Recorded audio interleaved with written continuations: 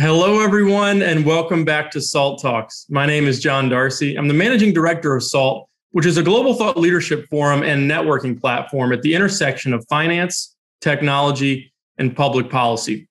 SALT Talks are a digital interview series with leading investors, creators, and thinkers. And our goal on these talks is the same as our goal at our SALT conferences, which we were excited to host our guest today at our most recent SALT conference in September in New York. But our goal is to provide a window into the mind of subject matter experts, as well as provide a platform for what we think are big ideas that are shaping the future. We're very excited today to welcome Raghu Yarlagadda to SALT Talks. Raghu is a co-founder and the CEO of FalconX, which is one of the largest and fastest growing digital asset brokerages.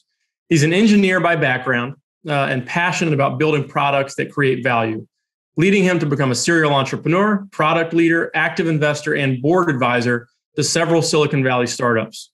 Prior to FalconX, Raghu held product leadership roles at Google. He was on Sundar Pichai's Chrome operating system team and led efforts to scale Chromebooks to over $3 billion in revenue for Google and its partners. He started his career at Motorola as an engineer in a team that pioneered high-definition video transmission over IP stack, laying the technical foundation for many popular video streaming services such as Netflix and YouTube. Raghu holds an MBA from Harvard Business School, a master's from the University of Texas at Dallas, specializing in signal processing and machine learning, and a bachelor's in technology from Vellore Institute of Technology. And one thing that really, when it comes to crypto and you see people that are involved in this ecosystem with backgrounds like Raghu, it makes me confident that we're doing the right things here at Skybridge and at SALT in terms of diving into this ecosystem.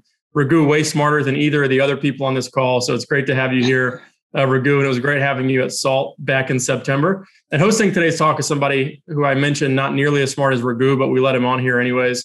His name is Anthony Scaramucci. He's the founder and managing partner of Skybridge Capital, which is a global alternative investment firm with about $1 billion in total crypto assets invested in all of our flagship funds. And with that, I'll turn over to Anthony for the interview. He's getting cocky, Raghu. Let me tell you why he's getting cocky, okay? He gets fan mail and he reads his own commentary on these YouTube channels for SALT about how he looks like a 1980s matinee idol, So I got to listen to this stuff all the time. And then on one event, somebody said, why don't you retire Scaramucci, put him out to pasture, okay? So he's getting cocky, Raghu. Just want to make sure you know that, okay? But let's go to you. Tell us a little bit about yourself. What was the eureka moment? Like, how did you recognize the monumental and exponential changes that were taking place as a result of digital assets and the blockchain? Yeah, and that's a great question. And thanks so much for having me, Anthony and John. I think truly is a pleasure to be on. A quick background, I started my career as an engineer, as John mentioned, and after that, serial entrepreneurship. I went to the dark side, which is what I call the business school. Right after HBS, I was at Google. Now, some of the brightest engineers that I know at Google, including the ones that worked with Larry and Sergey in the very early days of Google, they were gung-ho about blockchain.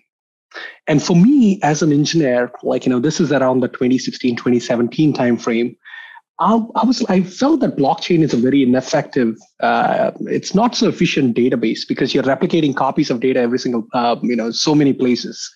But all my life, I chased the brightest engineers. I worked with them for about a year. And Anthony, what became very clear is a lot of world's value is going to be tokenized in the next 5 to 7 years. And crypto is the first use case of it. I don't think crypto is everything. Crypto is the first use case. The next, you see stable coins tokenizing fiat very fast. The third thing is NFTs, tokenizing art and culture, and eventually tokenized equities and fixed income markets.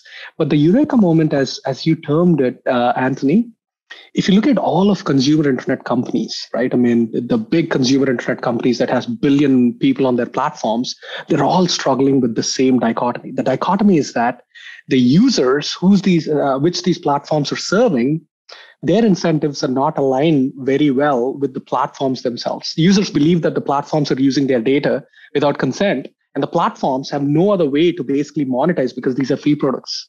So we use AI, machine learning, and so many different tools to basically bridge that incentive gap, but nothing is as powerful as blockchain. To give you an example, if you look at the Bitcoin blockchain, the world's largest country blocked Bitcoin mining. Right, this is China, in the middle of last year, and literally all of mining capacity, which is about 70% of the world's mining capacity, was kicked out of China in a matter of 2 weeks. If it's a centralized company, it would have failed. That's about it. But Bitcoin bounced back in a matter of 2 months, which is a much more diversified hash rate. So that is the eureka moment in that a lot of consumer internet companies will eventually tokenize themselves to align the user incentives better. And blockchain is proving at scale that that's happening.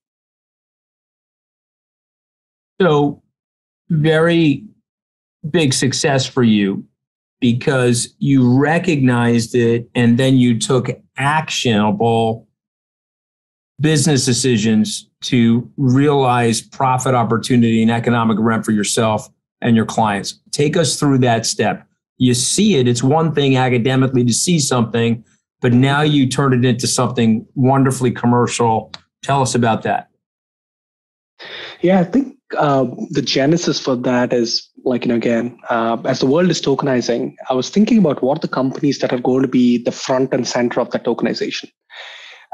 What I felt is as the world tokenizes, the world needs the gateway. Especially institutions need the gateway to access these tokenized assets.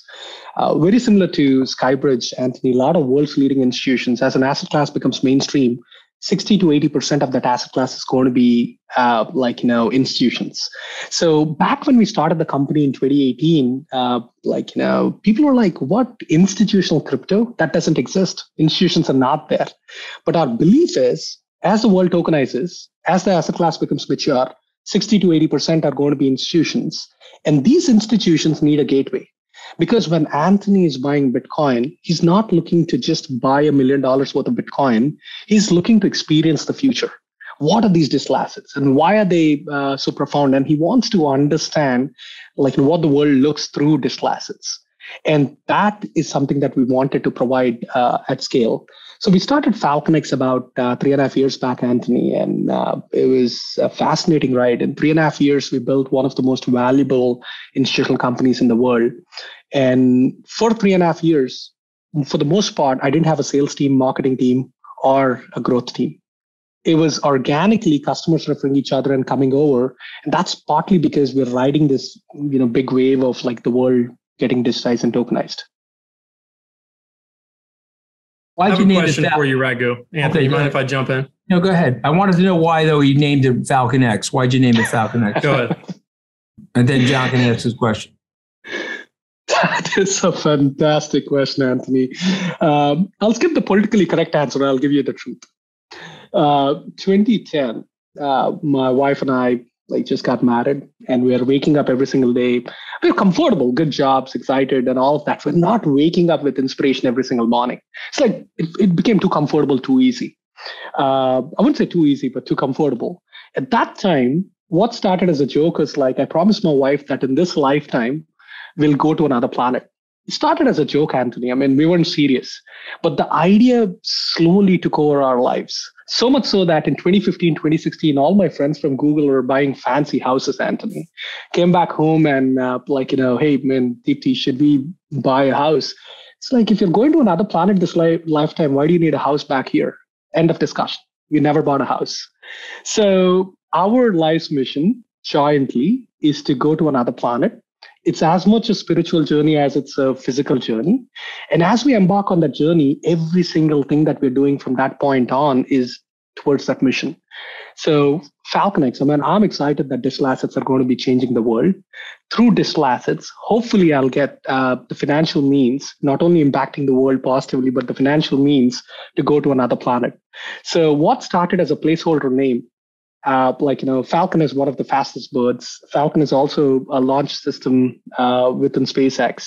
What started as a placeholder name, merging, Falcon, the fastest bird on the planet, to X, highly experimental. And people loved that name. I thought institutions wouldn't dig it, but the recall, whenever we mention Falcon X, the recall from institutions is, oh, I remember that. I don't know what they do, but I remember them. So we stuck with the name 3.5 years in. I think it's a great name, which is why I asked. I'm going to let John ask his question. I just wanted on the record. He said it was an absolutely great question, John. Let me just I got a scratch on my nose here. Let me just. He doesn't get a lot of those, Raghu, so he's got to cherish them when he does. Raghu, I'm loving you more. Raghu, I loved you before this started. I'm loving you more right now. Go ahead, Darcy. Go ahead. So my question, Raghu, given that you come from Google, we'll call that Web 2, and you're now involved in Web 3 at a crypto company or a blockchain company, there's been a lot of noise around Web 3. What is Web 3? How do you really define it? Somebody like Jack Dorsey comes out. He's very against this idea of Web 3. He thinks it's just a rebranding of crypto for VCs to make it more palatable for certain investors or certain members of their communities. Moxie Marlinspike, who's the co-founder of Signal, recently wrote a really thoughtful blog post about what he thinks are the opportunities and challenges within what people deem as Web 3. So how would you define what Web 3 is versus Web 2 and even Web 1? What's the evolution of the internet? And how do you define Web 3?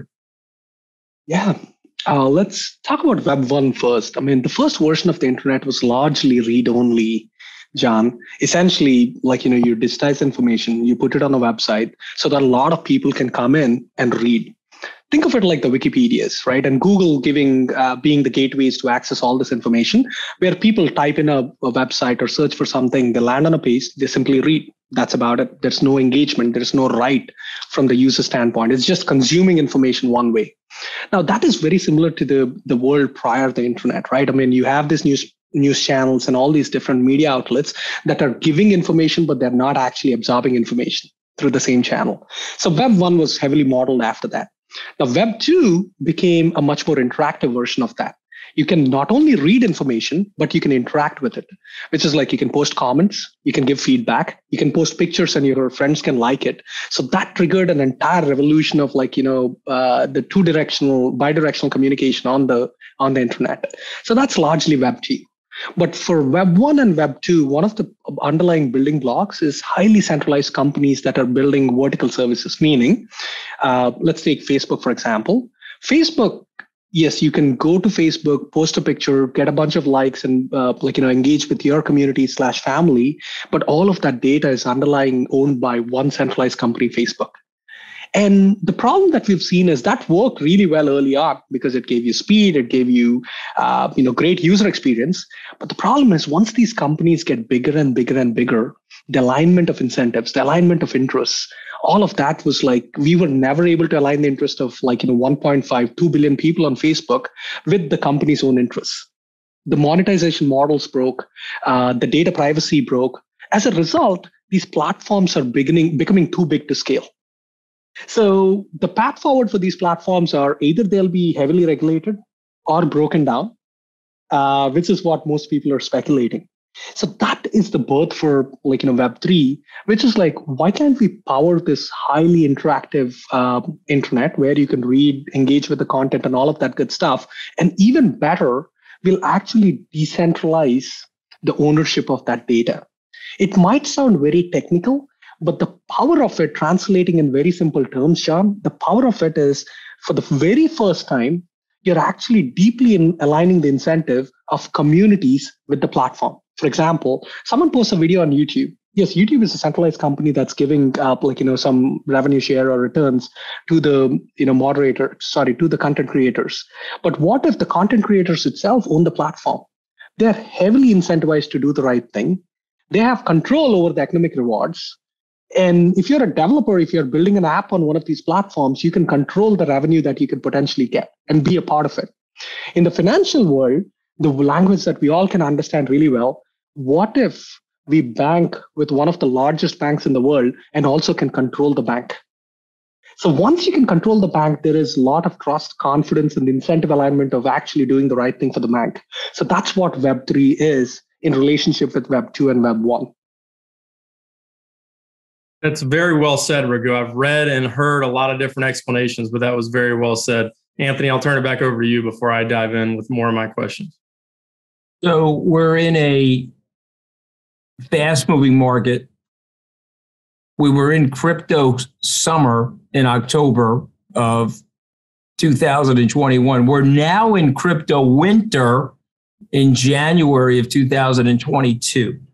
So how do you feel about all that? My guess is you're probably comfortable with it, but new investors are probably not. John and I have experience with retail investors. I like to joke that everybody, Raghu, is a long-term investor until they have short-term losses. The minute they have short-term losses, they go crazy. So tell us your investment philosophy and how do you deal with, let's call it crypto volatility at large?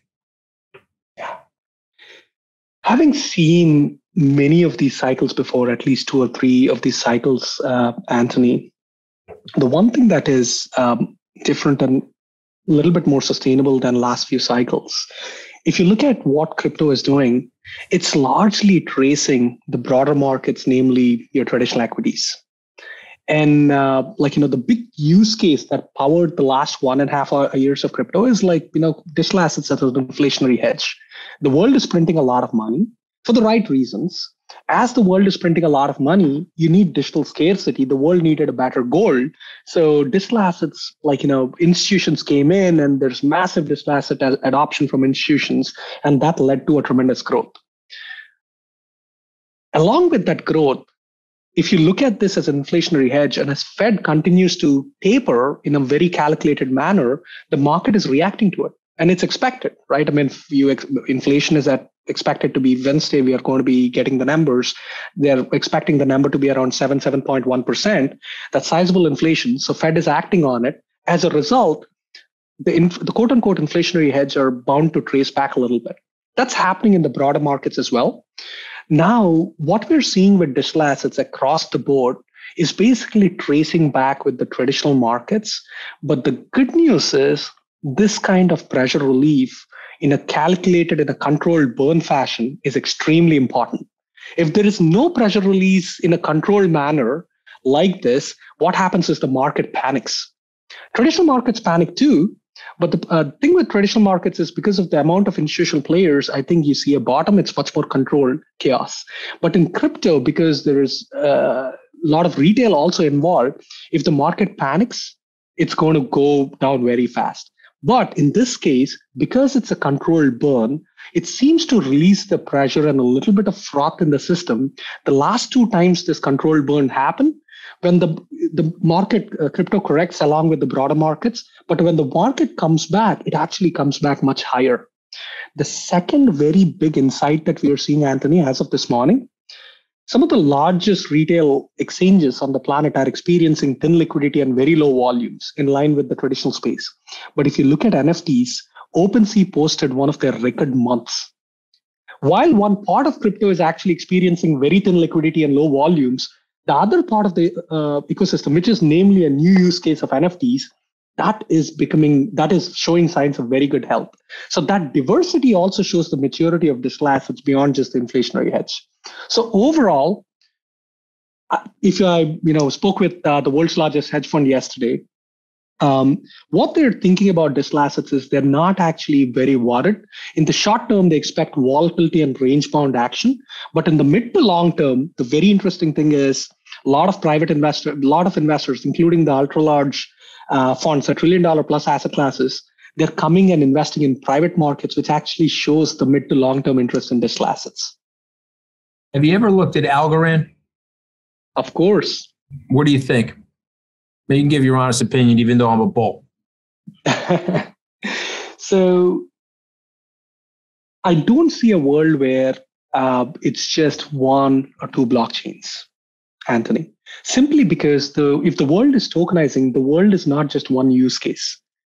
If you believe that the assets in the world are going to be tokenized, crypto, fiat, NFTs, and all of that, you're talking about very different use cases. Bitcoin is an exceptional blockchain, but it's primarily the use case is centered around inflationary hedge and different use case, Ethereum programmability. But I'm excited about the Algorands of the world because they're serving the use case of scalability, right? They're serving the use case of high transactions. They're serving the use case of intersecting with other blockchains very seamlessly. The world needs multiple blockchains to solve different set of use cases. Also interoperability though too, right? Ability to cross blockchain, right? Yeah, they're intersecting with different blockchains because for an institution, Anthony, you look at yield. You don't look at yield only on X blockchain. So what that means is you want underlying blockchains to interoperate. whoever can solve that interoperability really well, I think there's a lot of economic value that they can capture. Now, what I like about Algorand is like there are a lot of blockchains which are all speak. The developer community in Algorand is pretty good. They're constantly making progress, even during these moves where the market is moving sideways. John? Yeah, my question for you, Raghu, you deal with a lot of institutions. So you just talked about how you were speaking with the world's largest hedge fund. We are sort of straddle the institutional and the more retail world as well. Are we seeing institutional adoption continue to increase with crypto? There's a couple different theories on why sort of price has stalled out for Bitcoin and Ethereum and some other tokens recently. One is just it's tracking general market sentiment. As you mentioned, we're sort of in a risk-off environment right now. The other is that we're just struggling to find the marginal buyer of cryptocurrencies at this point. You have the institutions that have been early adopters. You have, retail continues to trickle in, but we are struggling to get, further ratification from regulators that might bring a larger swath of the institutional community into the space. What is the commentary you're seeing from institutions more broadly about their involvement in crypto? And do you expect institutional penetration into crypto markets to increase over the next 12 months, or what would be the catalyst for that to happen? That's a great question, John. What we are hearing, it is true, the data is clear that in the last 1 month, the AUM expansion from traditional institutions into digital assets, it's slowed down a little bit. We've seen institutions go from half or 50 basis points of AUM to about 3%, 4%. It was on a very strong trajectory towards the 7-8% of AUM coming into digital assets, but it slowed down a little bit over the last 1 month. Somewhere in the middle of December to now, the growth slowed down a little bit. So we were very curious. So we polled 3 different personas. Like we polled the hedge funds, we polled the asset managers, and we polled some of the retail aggregators, institutions that face retail customers.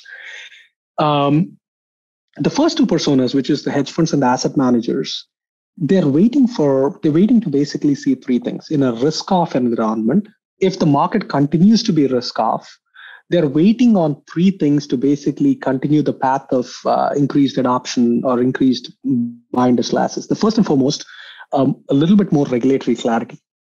It is very interesting that China banned, and US in a matter of 2-3 weeks took the stance that we are not banning, we're going to be regulating. More recently, SEC hired someone to look into digital assets much more proactively. Same thing with New York DFS. So while these things are a welcome sign, institutions are looking for a little bit more clarity in terms of how US reacts to it. US is the regulatory leader for most other countries. So a lot of institutions, even in Asia, are looking up to the US in terms of providing that regulatory clarity. The first thing they're expecting is about stablecoins, because that could be a very interesting sign of what's to come. And US government seems to be focused on stablecoins as a starting point and eventually to other assets. So regulatory clarity is one thing that they're waiting for. The second thing is like yield. In a regime where inflation is as high, every institution is also thinking about generation of yield in a risk-adjusted manner. So the very few places that can give you 7 to 8% in a sustainable manner, right? When your big banks are paying you 20, 30, 40 basis points versus 700 basis points in digital assets, yield is looking very interesting in crypto. But even now, we see institutions coming in because of that yield. But they want to understand the robustness of the protocols that are powering this yield. So they're talking about protocols like Compound, Aave, and things like that. The third thing that institutions are looking for is use case diversification. They're very closely watching NFTs and play to earn. Because beyond the inflationary hedge, if these other use cases also gain significant traction, the entire asset class is not predicated on one major use case. It's actually diversified. That reduces the risk. So it's surprising. One of the largest asset manager hired a team of 20-year-olds, a team of 4 or 5 people to educate the broader firm of NFTs and play to earn. That I found is surprising. I was expecting this is one of the biggest brands in the world, and I just went to the meeting and it's like 4 people who just graduated out of college. I was like, how's it going, bro? Is the opening of that meeting. I never expected that. So these guys are very actively learning about NFTs and play to earn to see what use cases will get the next traction. Yeah, like you mentioned, there's this huge cultural aspect of crypto where asset managers and companies are having to talk to teenagers about what's the next wave of culture that's coming through so they can stay on top of it. And it really informs them. You mentioned stable coins earlier, and I've heard you talk about stable coins before. To me, stable coins are a fascinating aspect of crypto and something that I think has the potential to transform the way we move money and the way we treat money around the world. We were recently at a conference where Jeremy Allaire, the founder of Circle, was giving his opinion that there's all these talks about digital asset, central bank digital currencies, and whether countries are going to come out with their own assets the way that China has. His opinion was that instead of trying to roll out a central bank digital currency, which sort of betrays the ethos of crypto as being somewhat decentralized and privatized, governments like the United States government should just more actively regulate and participate in stablecoin markets with existing creators of those technologies. What's your view of the stablecoin market and how it'll generally change the financial system as a whole? So let's first talk about what are stablecoins used for, right? Once we understand the use case, we can extend into that argument of whether it's centralized stablecoins or decentralized stablecoins. In terms of the use case, John, I've seen enough institutions come into Bitcoin with Bitcoin Ethereum as an inflationary hedge. They quickly realize that why we 24/7 market, why are we not trading on the weekends? My balance sheet efficiency is low because I'm just using this for 40, 50 hours a week when the market is 24/7. It's like, oh, banks don't work. So as a result, how do we actually operate in 24/7? So instead of using banks, they all try stable coins very transactionally. So from a stablecoin adoption perspective, primarily, a lot of institutions got exposed to stable coins as I need to solve the use case of I need to be able to trade over the weekends. As they started using stable coins, then you'll see a lot more benefits in terms of true 24/7, elastic. You can get yield on stable coins, all of that good stuff. So that's the use case that stable coins are driving in institutions. Now, is the world centralized or is it decentralized? I think of it as an analogy of NASA and SpaceX. The world needs both NASA and SpaceX, right? SpaceX on the privatized side of exploration and commercial endeavors, NASA on a much more longer term, changing the underlying rails for the financial system on the space ecosystem for the world. Likewise, I don't think the world is going to be as simple as it's all going to be decentralized stablecoins and that's about it. There is a role for governments to actively come with CBDCs and also tokenize these CBDCs. Maybe not to the same extent as privatized stable coins, but a government-backed stable coin could be very powerful in bringing the next billion users to crypto. Because, if you look at it, US government is one of the biggest brands on the planet. It's going to be very powerful if US government or a large government launches a CBDC. I personally think that accelerates tremendous adoption into crypto. Now, private stable coins are definitely the beds for innovation and they're going to be pushing the boundaries. But I see a world which requires both because institutions are always going to respect government and government-backed stable coins, at least to what we are hearing so far. Right. Yeah, it would be interesting to see. You see all these airdrops that have been happening, whether it's SOS token or the Looks token for this new NFT platform, Looks Rare. It'd be interesting if the U.S. government said, you know what? We're going to, instead of doing a stimulus check that goes into your bank account, we're going to do an airdrop of, US dollar stable coins and see how that drives adoption into the crypto world. I have a question. I jump in for 1 sec? I was going to ask him about his opinion of the regulation, because I know you guys are tracking it closely, and we saw Chairman Gensler on television this morning. Seems like he's slow rolling crypto in general. What are your thoughts there?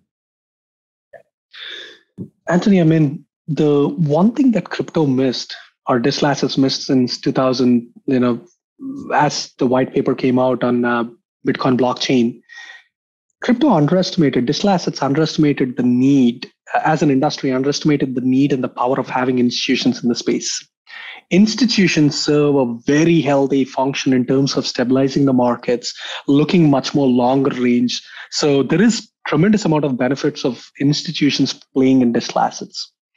Now, if you want institutions to play in digital assets, institutions are not going to enter the space without regulatory clarity. That is very clear. Whether you're the world's largest hedge fund, asset managers, retail aggregators, it doesn't matter.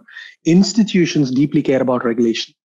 They can innovate and they can basically push the boundaries a little bit, but most reputed institutions will never cross the line of the law.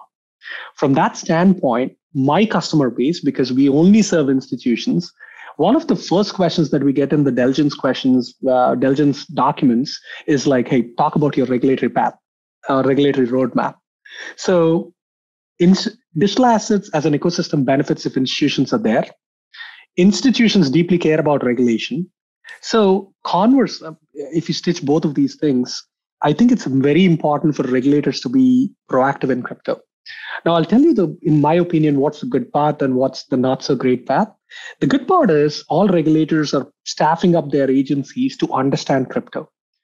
US and associated countries, including India, they came out and said that we're not going to be banning crypto. That is a huge sign versus China, who's taking a very aggressive approach in terms of banning. So the first thing, the good news is agencies are staffing up to understand they're not banning. They see that crypto already passed the tipping scale and they're moving forward.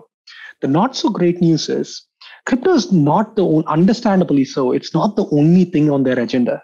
As a result, progress has been slow. Especially for firms like FalconX, which are like living and breathing crypto. It's like, come on, guys, we need to move faster. But the progress of regulatory clarity has been slower. So that's one thing that I hope it changes in 2022 a bit more. So FalconX, Raghu, is among many private companies in the crypto world that have been raising money hand over fist from institutional investors of all types. There's in a lot of ways, there's more money flooding from venture investments into the crypto world than there has been price appreciation in cryptocurrencies over the last several months. What are you planning to do with all of this newfound capital that you're raising? And what do you think in general, a lot of these private companies, OpenSea is an example that was 6 months ago was at $1.5 billion valuation. They just raised at $13 billion. And these companies are raising hundreds of millions of dollars. How is that money going to be deployed within FalconX and within the industry to help take the industry forward? Yeah, first, really quantifying the statement that you made is a lot of money coming into private companies. Absolutely, yes, John. The very interesting fact is it's no longer just the VCs funding crypto companies. It's crossover funds, like the hedge funds basically going into private investing, the ultra large asset managers, the $1 trillion plus asset managers coming into digital assets. We are seeing a tremendous amount of inbound from pretty much not just the VCs, but every major financial persona coming into the space. And when we ask them why, they all point to the underlying trend of crypto and digital assets basically breached the tipping point. It's no longer an optional thing, or it's no longer a thing that may happen, may not happen. We see a future where digital assets are going to be a very integral part, whether it's crypto, whether it's NFTs or tokenized equities eventually. If the world is tokenizing, they're heavily investing into that future. So mid to long term, in terms of investing into private companies, that trend is very strong. Even now, when the market is moving sideways, the number of people reaching out didn't slow down. Maybe the valuations will get adjusted a little bit, but the amount of interest is I'm surprised, right? Now, in terms of how is that beneficial? The first and foremost, once you have this amount of money come in and this amount of smart money that's shaping up the future, without the pressure for building for the short term, this quality of money comes in. I've seen three profound things happen. And this is very true with Web 1 and Web 2 internet companies as well. First and foremost, you'll actually start building a much more stable or long-term, mid to long-term centric products. The user experience and the product stability is one thing crypto missed over the last 3 to 4 years. That is going to change significantly with the quality of money that's coming in. Because no VC, no respectable crossover fund is going to come in and only care about the next quarter. They're like, how do you take over the world in the next 3 to 5 years? So from that standpoint, the vision for crypto is going to be much more longer term, which means much more stable products. Number two, I'm very excited about this. All this money is going to translate into marketing dollars as well. educating the world about what are digital assets. It's not just the temporal price action that we see on a day-to-day basis. You can, for the very first time, have access to financial services 24/7. You can, for the very first time, reach to that farmer in India who you're never able to reach through the traditional banking sector. So all of this marketing is going to educate and bring in the next billion users into crypto. The third thing, regulators. Now we'll all have dollars to actually work with regulators, educate them, and also share perspective on how we see the world evolve. So better products, better market education, better collaboration and coordination with regulators is what we already started seeing, John. In terms of FalconX, what you guys bring to the marketplace, what is your unique value proposition so that our listeners can understand, what you guys are doing specifically? Absolutely. So we are a digital asset brokerage specifically for institutions. I'll break the term institutions. We serve a very diverse set of institutions, all the way from the world's largest funds, asset managers, to retail aggregators, to crypto native funds. For these diverse set of institutions, we do three things as a brokerage: trading, credit, clearing. Trading, the job to be done is like, how do I get really, really good, reliable pricing in a form factor that I care about? If Anthony is like, hey, I'm not going to buy $100 million worth of Bitcoin, clicking a few buttons on the screen, you have the white glove desk. If a hedge fund wants to basically programmatically buy $100 million of Bitcoin, like using a TVAP, you have an API for that. So on the trading side, it's very good, reliable pricing in a form factor that you care about. Credit is wrapping that pricing in a layer of credit solutions, whether it's margin, leverage, delayed settlements. Clearing is safely storing these digital assets and moving them from point A to point B, because some of the world's biggest asset managers, when they deal with crypto, oh my goodness, I need to rebalance my inventory across all these exchanges at 2 a.m. in the night because crypto is 24/7. That's a pain. We remove all of that friction through one single portal. You can rebalance all your assets anywhere. So that's the clearing side. So FalconX is a digital asset brokerage for institutions supporting trading, credit, and clearing. Very good. And in terms of, if you look 3 to 5 years out, we've talked about some of the short-term challenges as it relates to, risk-off environment, regulatory uncertainty, things like that. What do you think the next big waves that we're going to see over the next 3 to 5 years? We talked earlier about the explosion of the NFT market in spite of weaker cryptocurrency markets. What are some of the next waves that we're going to see in sort of the Web3 universe? Yeah, I'd break that into 3 buckets, John. The first thing is, I think cryptocurrencies, which is the first instance of digital assets, they'll bounce back, and I think they'll continue to do well, because while Fed is basically tapering aggressively, and that is needed for that quote unquote controlled burn, inflation is going to be a very real thing over the next 3 to 5 years. World, you've seen Omicron, the data from Omicron and how fast it's spreading. And we're hearing a word of new strains called Deltacron and things like that. As these things come in, the Feds are going to use monetary policy to actually help the economy come out of potential recessions. As a result, inflation is the thing that we need to be planning for. Yes, while we are going through this local maximum of tapering, the world is going to continue to print money. In that world, inflationary hedges like digital assets are going to be powerful. That use case, I think, will continue in the next 3 to 5 years. The second thing, NFTs eventually are a building block to what I call, or what we all are discussing as metaverse. That's a very powerful notion, John, because metaverse re-renders what internet is. The way you experience internet, the way you experience these meetings has fundamentally not changed in the last 10, 15 years. Yeah, better Zoom, better call quality, better video, yeah. But totally immersing yourself in the world of internet and how powerful it could be for learning, for meetings, for institutions, and for stores to actually do e-commerce, metaverse is fundamentally changing how internet is being rendered. And if you look at the building blocks of what metaverse needs, you need powerful hardware, the AR, VR. You need beautiful headsets that basically can connect the users. You need decentralization. You need NFTs. So I think if metaverse is going to be a huge trend that's being kicked off by the Facebooks and the Microsofts of the world, I don't see metaverse being centralized. These centralized companies can't scale beyond a certain point. So what that means is decentralization and NFTs are going to be powerful building blocks towards that metaverse. That's number two. Number three, I think we are going to bring in about 2 or 3 billion people on the planet who never had access to financial services. All our lives for the last 50, 60 years, the developed world has been playing with $120 trillion of assets, and we've been fighting and we've been reallocating that. But I think we'll add another 50 to $100 trillion that's coming from 2 to 3 billion people who never had access to this. So you're expanding the scope of the universe that we play in.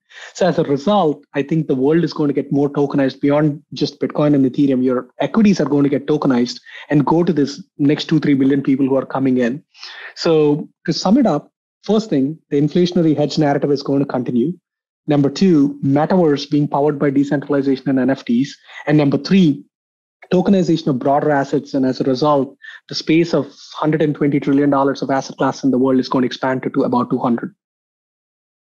The last question I have for you before I let Anthony dive in to close things out is, in terms of which cryptocurrencies you're hearing interest in from your clients and what you're helping your clients with, it feels like Bitcoin has undergone this transformation where it was the new wave. It was the original cryptocurrency and was perceived as this risky new asset for such a long time. But today, with the explosion of NFTs, with the explosion of Ethereum, Solana, you could go down the list of other layer one DeFi protocols that have performed really well over the last 12 to 24 months. You're almost starting to see Bitcoin transform itself into the safe haven of cryptos. And you saw Bill Gross, the legendary bond trader, come out and say basically the same thing, is that he prefers Bitcoin, as a bond trader, as he might, something that's a little more slow and steady, and he'll leave the other altcoins and NFTs to, the younger generations. How is the demand for different cryptocurrencies evolving within your business and what you're hearing from institutions? 2 years back, John, essentially it used to be a Bitcoin show. All these institutions come in and 70, 80, 85% of our business used to be Bitcoin. That's about it. They are like, all day long, they talk about Bitcoin. It was like, if you say Ethereum, Ether what? No idea. No idea about the programmability, no idea about all these altcoins. In fact, it's very frowned upon. As of 2 months back, over the last 2 months, an average customer in FalconX is owning 8 tokens, including Bitcoin. I never expected in 3 years. And we serve a lot of traditional institutions. So 55% of our base is traditional institutions. And even with that heavy of a traditional institution presence, 8 tokens on an average. So what that means is it's no longer just the Bitcoin Ethereum show. But in these sideways movements, I think the world will coalesce a little bit more around Bitcoin and Ethereum. But once institutions got a flavor of yield generation, the DeFi, and the potential alpha, I think the first sign of the market going up, I think it'll balloon back up again to at least 8.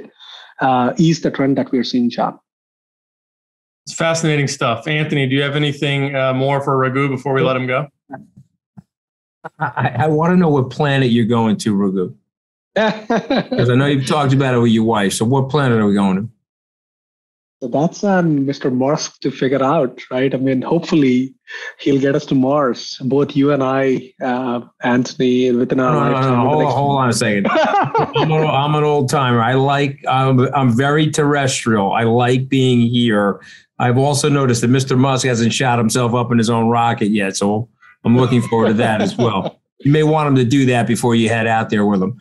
But so you see yourself on Mars, yeah? Yeah, within the next 30 years, that's the hope. That's the dream, Anthony. Okay, well, I want to be around. I'm gonna be taking my Lipitor and all the stuff that I need to take to make sure I'm around. I look forward to your landing there. Raghu, what you don't realize is Anthony is actually 76 years old. He just uses a lot of beauty products to make himself look younger. I'm 81. Okay, he's trying to flatter me right now. I'm not 76. I'm 81. And trust me, though. Okay, I got a lot of middle-age rage. When this is over, I'm going to go down the hall. I'm going to break one of his ankles. But in the meantime, you built this amazing business. Congratulations. And you talk about it beautifully. But not only that, you have a great vision for your future, FalconX's future, and I want to witness all the realization of that. So congratulations to you, Raghu. Thank you so much, Anthony and John. It's been fun, but I have one question for you guys. Talk about the guitars. I see 3 guitars behind you, Anthony. Do you play? I don't play, but those are all gifts from different bands over the years from the SALT conference. So we've had Train, Maroon 5, Lenny Kravitz, Duran, One Republic. So every year we have a band at SALT. They sign a guitar and give it to Anthony. Yeah, so those are a few of them. A couple of them I actually have at home. Cool. So that's one of my little fun things. I don't play, but I love the fact that these guys send us a token of their appreciation for coming to SALT. That's awesome. Now we need to sign a guitar from Raghu after his appearance at SALT New York in 2019. Yeah, we're going to get a signed booster rocket from Raghu. Okay, that's what That's more likely, John. I mean, guitar and me, no. I'm not musically gifted at all. Well, Raghu, it's been a pleasure to have you on. It was great having you at the SALT conference in September. We hope to have you back at our future SALT events and even potentially in the Bahamas at an event I'll tell you about within the next couple of weeks that we're hosting in partnership with FTX. But thanks again for coming to the conference and coming here on SALT Talks. It was great talking to you. And like Anthony said, I think you do a fantastic job, not only of serving your customers, but also explaining things in a very presentable way. Does a great service to the industry. You calm me down on the market volatility. and also thank you everybody for tuning in to today's SALT Talk with Raghu Yarlagadda of FalconX. Certainly invite you to go learn more about FalconX, whether you're an institution or soon to be an institution in terms of your size as an investor. But if you missed any part of this episode or any of our previous SALT Talks, you can access them on our website at salt.org/talks or on our YouTube channel, which is called SaltTube. We're also on social media. Twitter is where we're most active at SALT Conference, but we're also on LinkedIn, Instagram, and Facebook as well. And again, we love educating people about digital assets. So please spread the word about this SALT Talk and our SALT Talk series in general. But on behalf of Anthony and the entire SALT team, this is John Darcy signing off from SALT Talks for today. We hope to see you back here again soon.